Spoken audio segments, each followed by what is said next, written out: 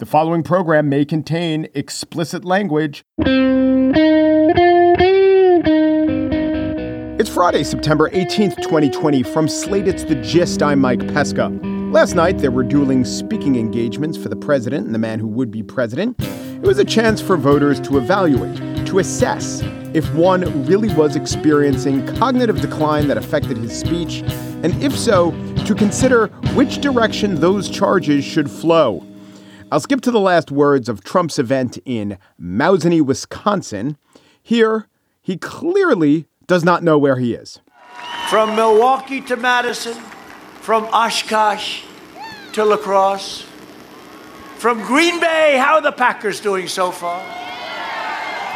Good team, good people. To right here and give me the proper pronunciation. That's right. Thank you. That's what I said. Nice recovery there, Mr. President. You could really tell throughout the speech that the president was connecting to his audience of middle Americans because he spoke about their experiences, their concerns, the issues that were important to them. They have everything on Air Force One. That's a great thing. Got more televisions than any plane in history. They've got televisions in closets, on floors, on ceilings. Vying for the endorsement of the airborne ceiling-mounted television manufacturers of America. So good luck with that. Trump then proceeded to lie, and not in novel ways, in the same way that he lies all the time. You know, that last time, 4 years ago, oh, he's not going to do well with women. I did great with women. They said, what a big thing. Remember that? Electioneer. He won't do well. This will be a very short. Not doing well with women. I did great. They said at the end of the night, after they announced I won, they said, what happened? Well, he did very well with women. I don't know how it happened there. They said he did very well with African-American community. He did very well with Hispanics.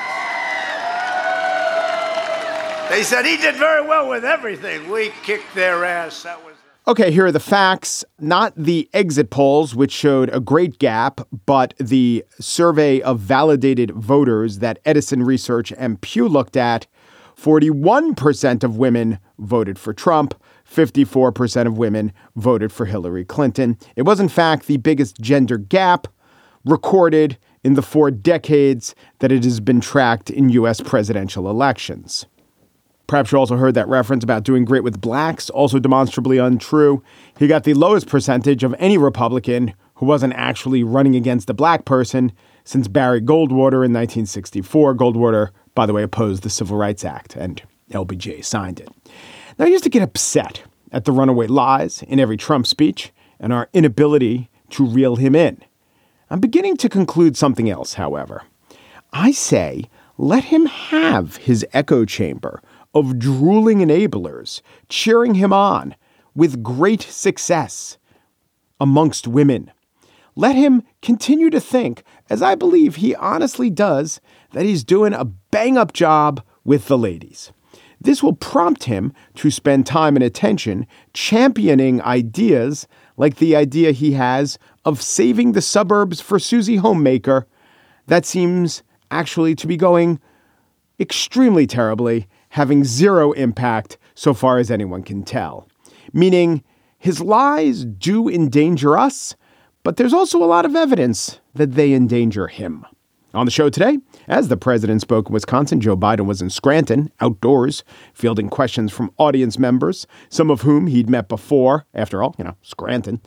I will spiel about one thing he said, a call for condemnation, a warranted call, but also a ubiquitous one.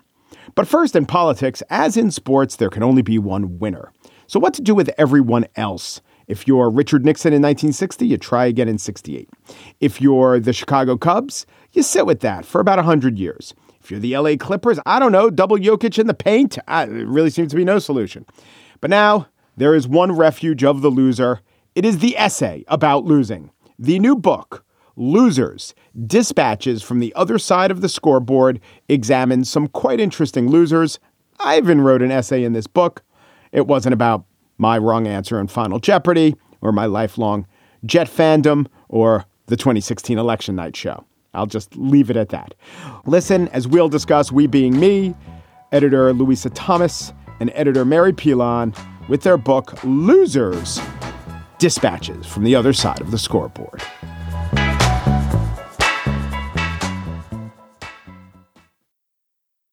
Even the losers get lucky sometimes. I guess they're lucky enough to be in a new book called Losers, Dispatches from the Other Side of the Scoreboard. It was edited by Mary Pilon and Louisa Thomas, who each contribute chapters. You know who else does? Gay Talese and Arthur Conan Doyle and me. I'd put the other two, above me in the firmament.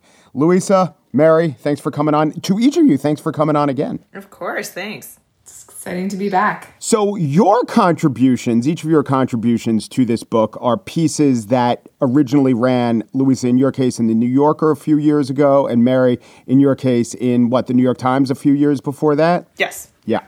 And they were, I think they're a little bit different from a lot of the other chapters in the book because even the concept of losing is not so much on the scoreboard with each of them. So why don't you talk about your chapters and how you got to conceive of this book and why you thought those chapters would fit in? I guess, Mary, you could start with your tomato can. Sure. So the short version of the story is this is a totally wild, weird yarn that I wrote in 2013 at the Times about this mixed martial arts fighter named Charles Rowan, who, tomato can's a boxing term. It's the guy you throw in the ring to get the crap beaten out of him. And that's what he was in this MMA world. And, we think of UFC and MMA as this explosive growing sport, but there's also this, much smaller town aspect of things where, he was basically getting beat up and not paid for it. And his life was pretty off the rails beyond that. He had this drug deal that went bad. He, held up a gun store. And let me interrupt you. The name of the gun store was? Guns and Stuff. I can't believe I remember that. This was 7 years ago.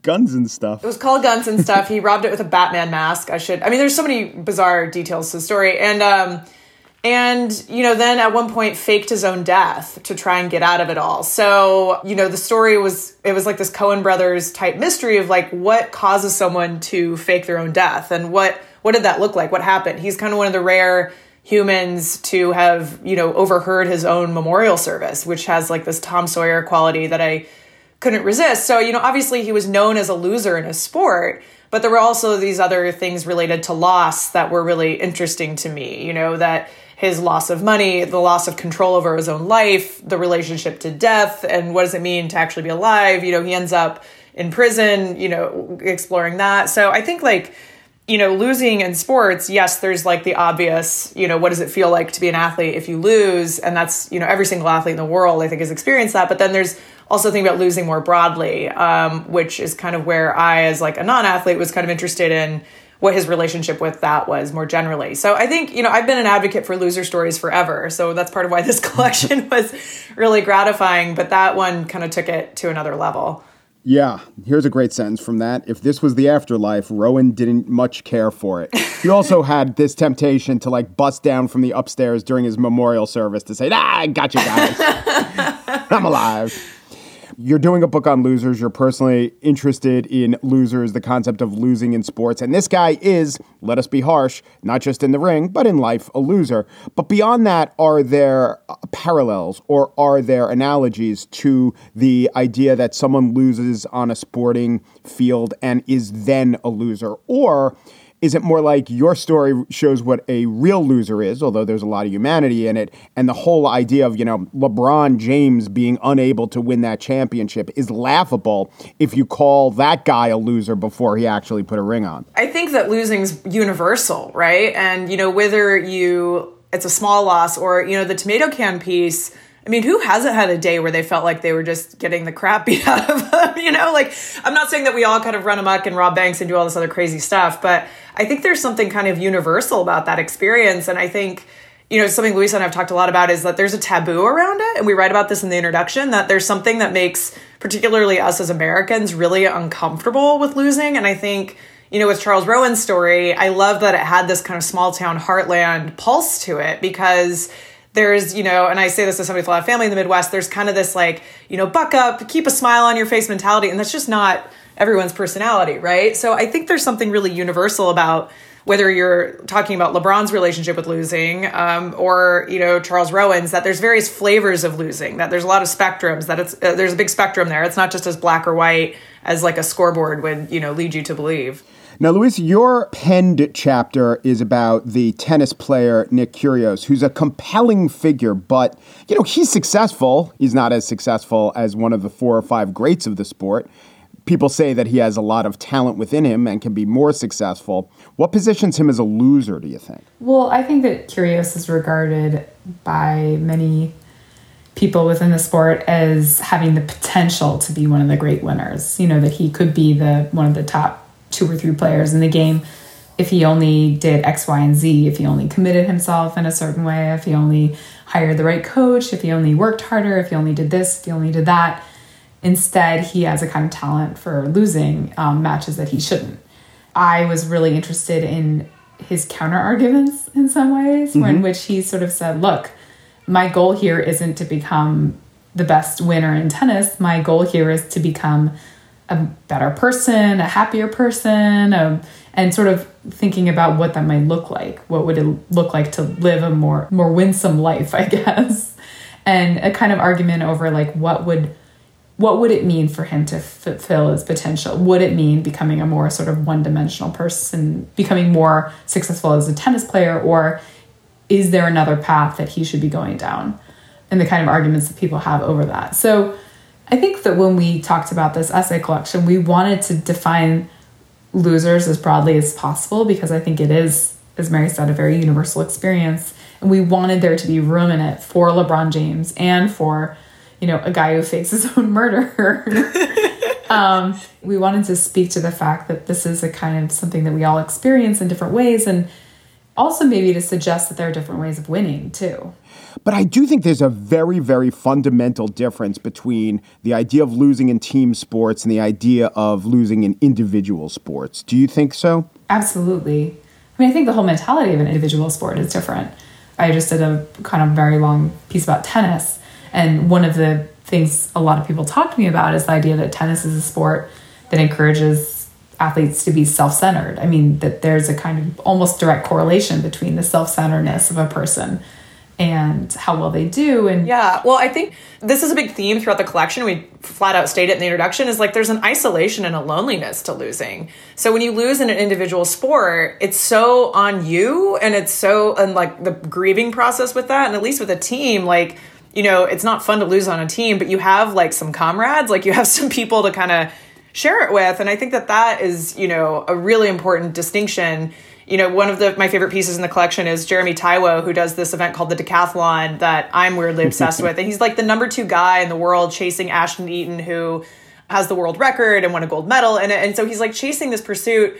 And not only that, like he and Ash are like friends, and Ashton Eaton's like a nice guy, which makes it that much worse, right? Like, what are the odds that these 2 guys in the Pacific Northwest would be peaking in this sport at the same time? So he goes from devoting his whole life to this really lonely, individualistic pursuit to like driving an Uber right after. Considering how dominant team sports are in the United States, in American culture, it's notable that a number of our essays are about individual sports, specifically for that reason.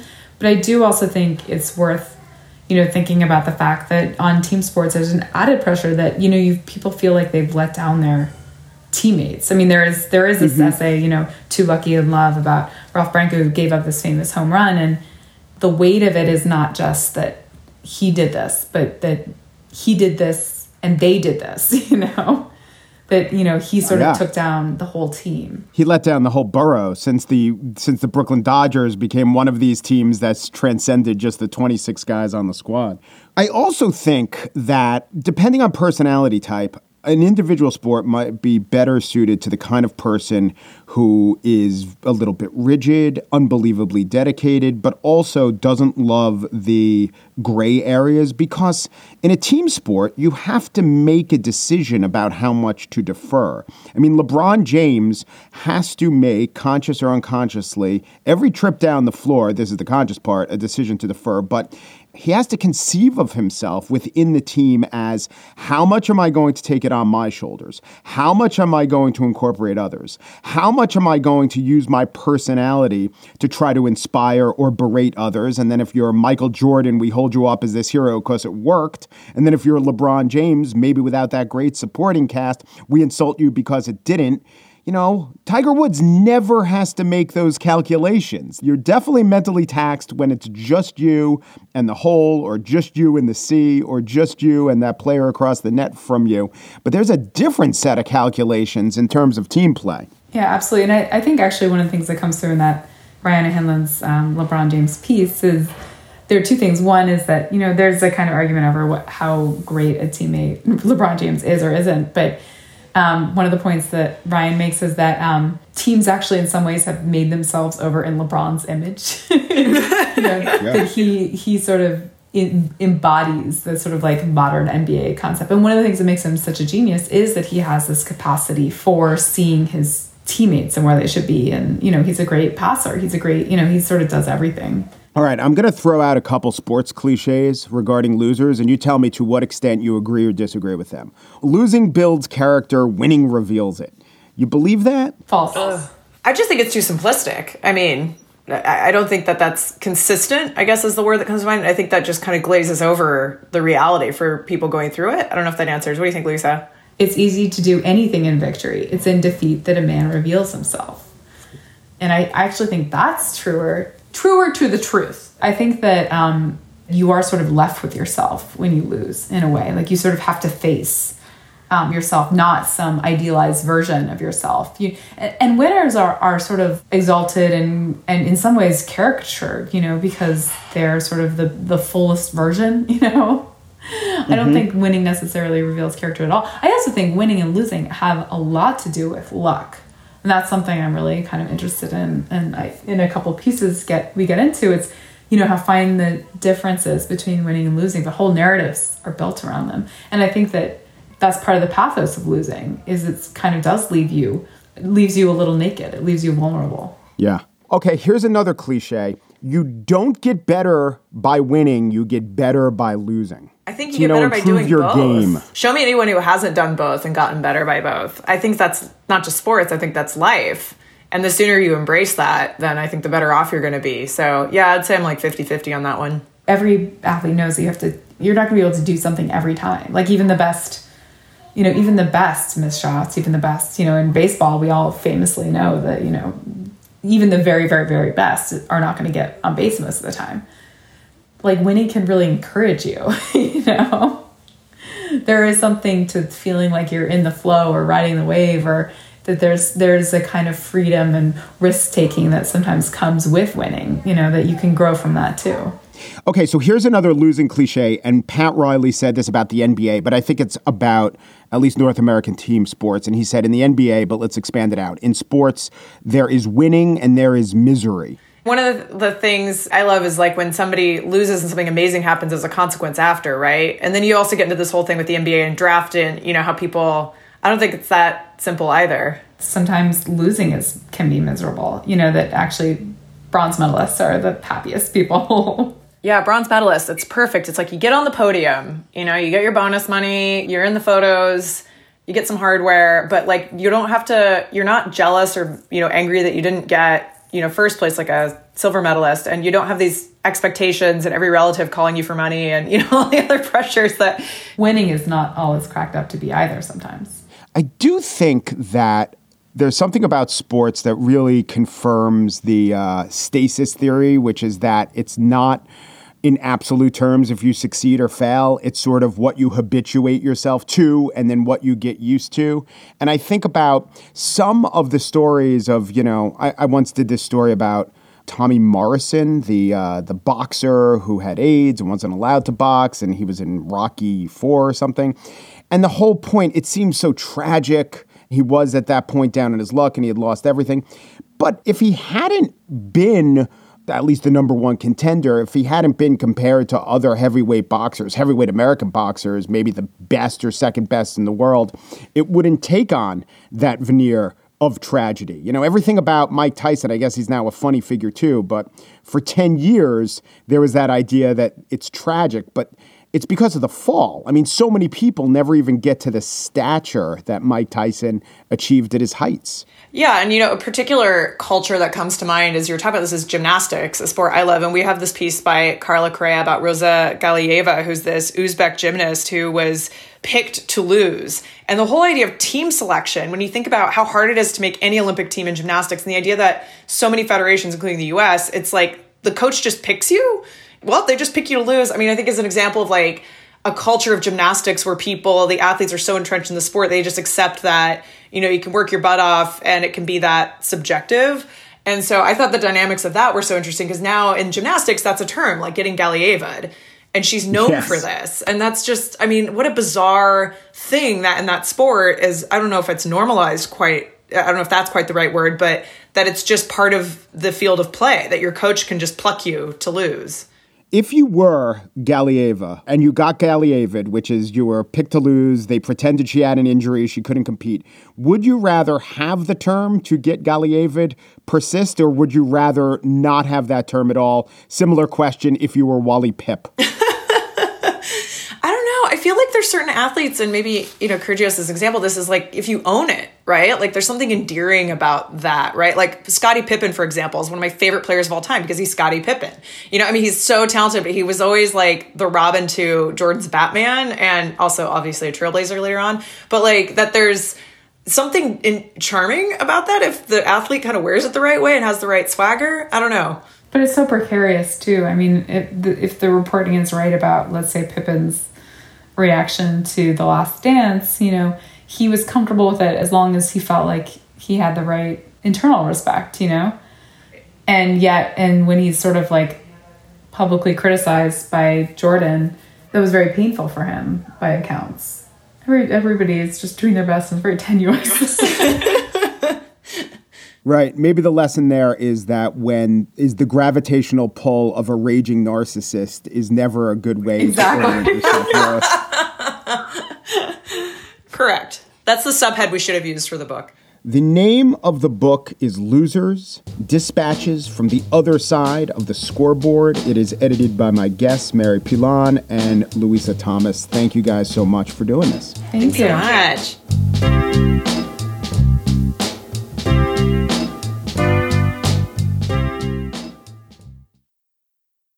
And now the spiel. I wanted to play two moments, similar moments, one from Joe Biden's town hall last night and the other from Donald Trump's on ABC a few days ago. Now, this wasn't the Wisconsin speech that I played at the top of the show.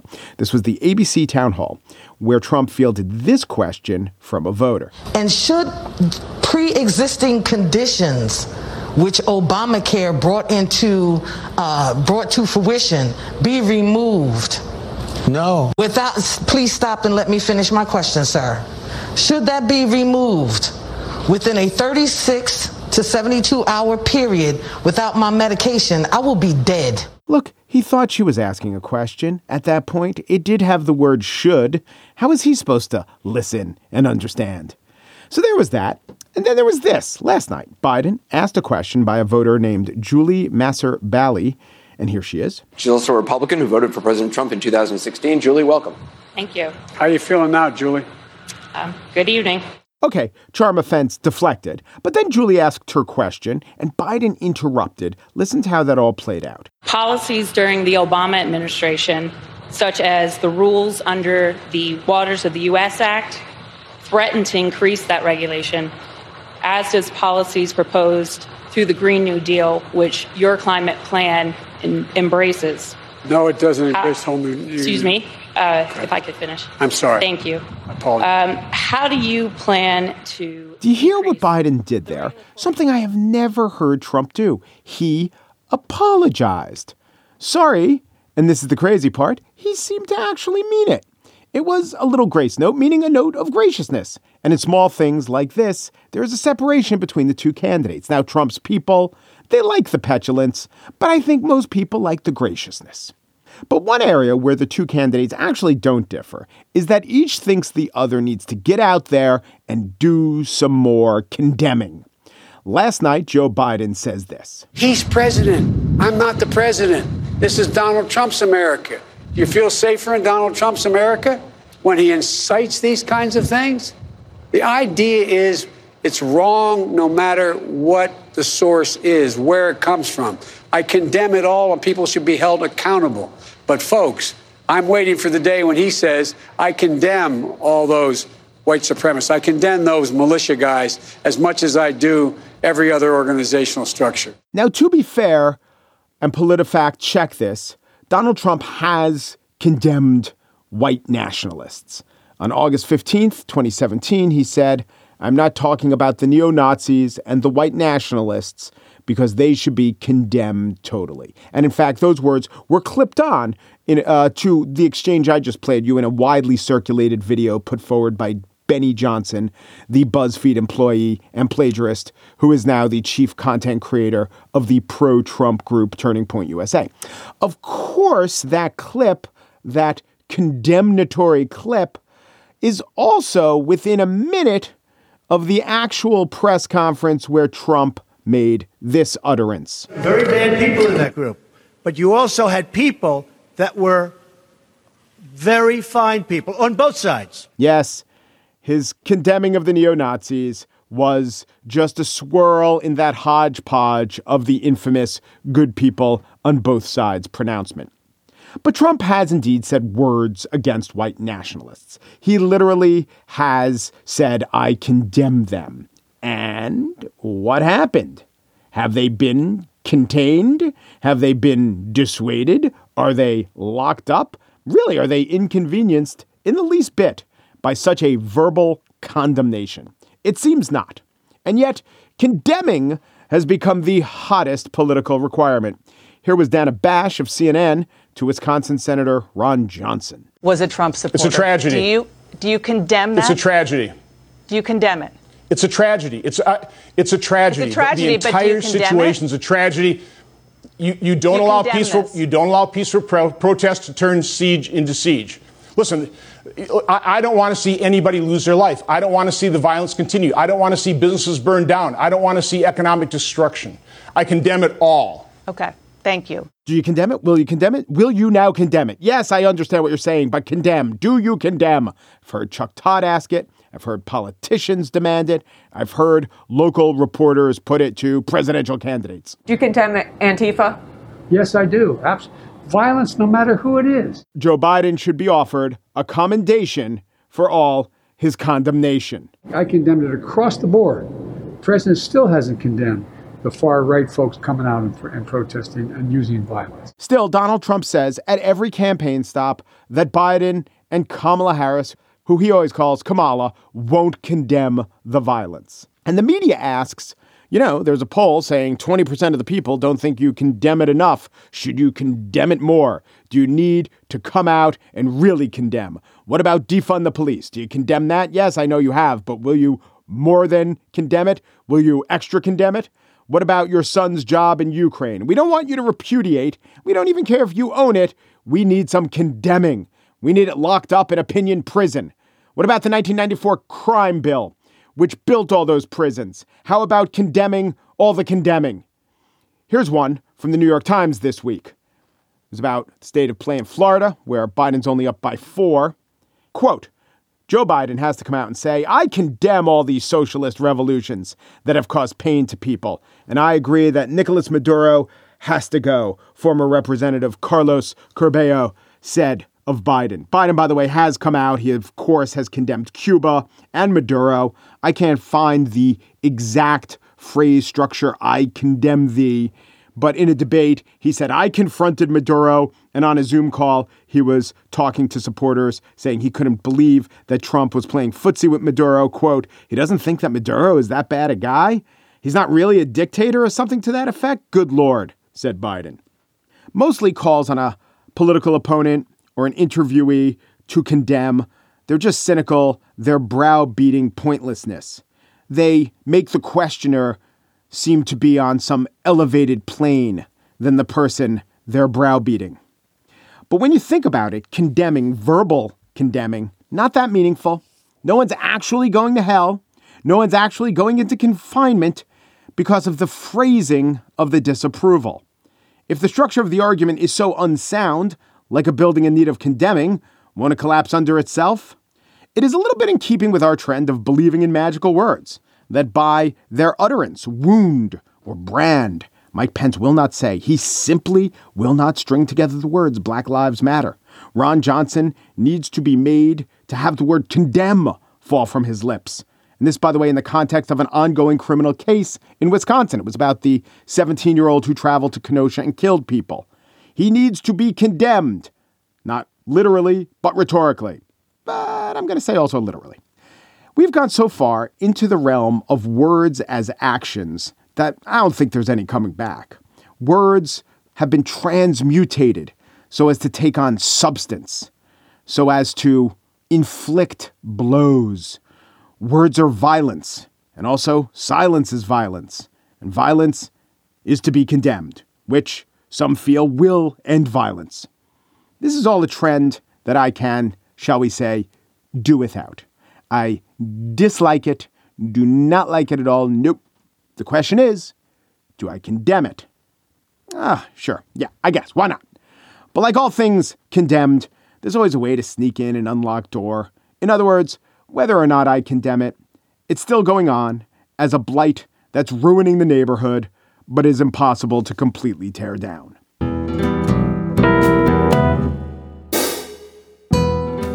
And that's it for today's show.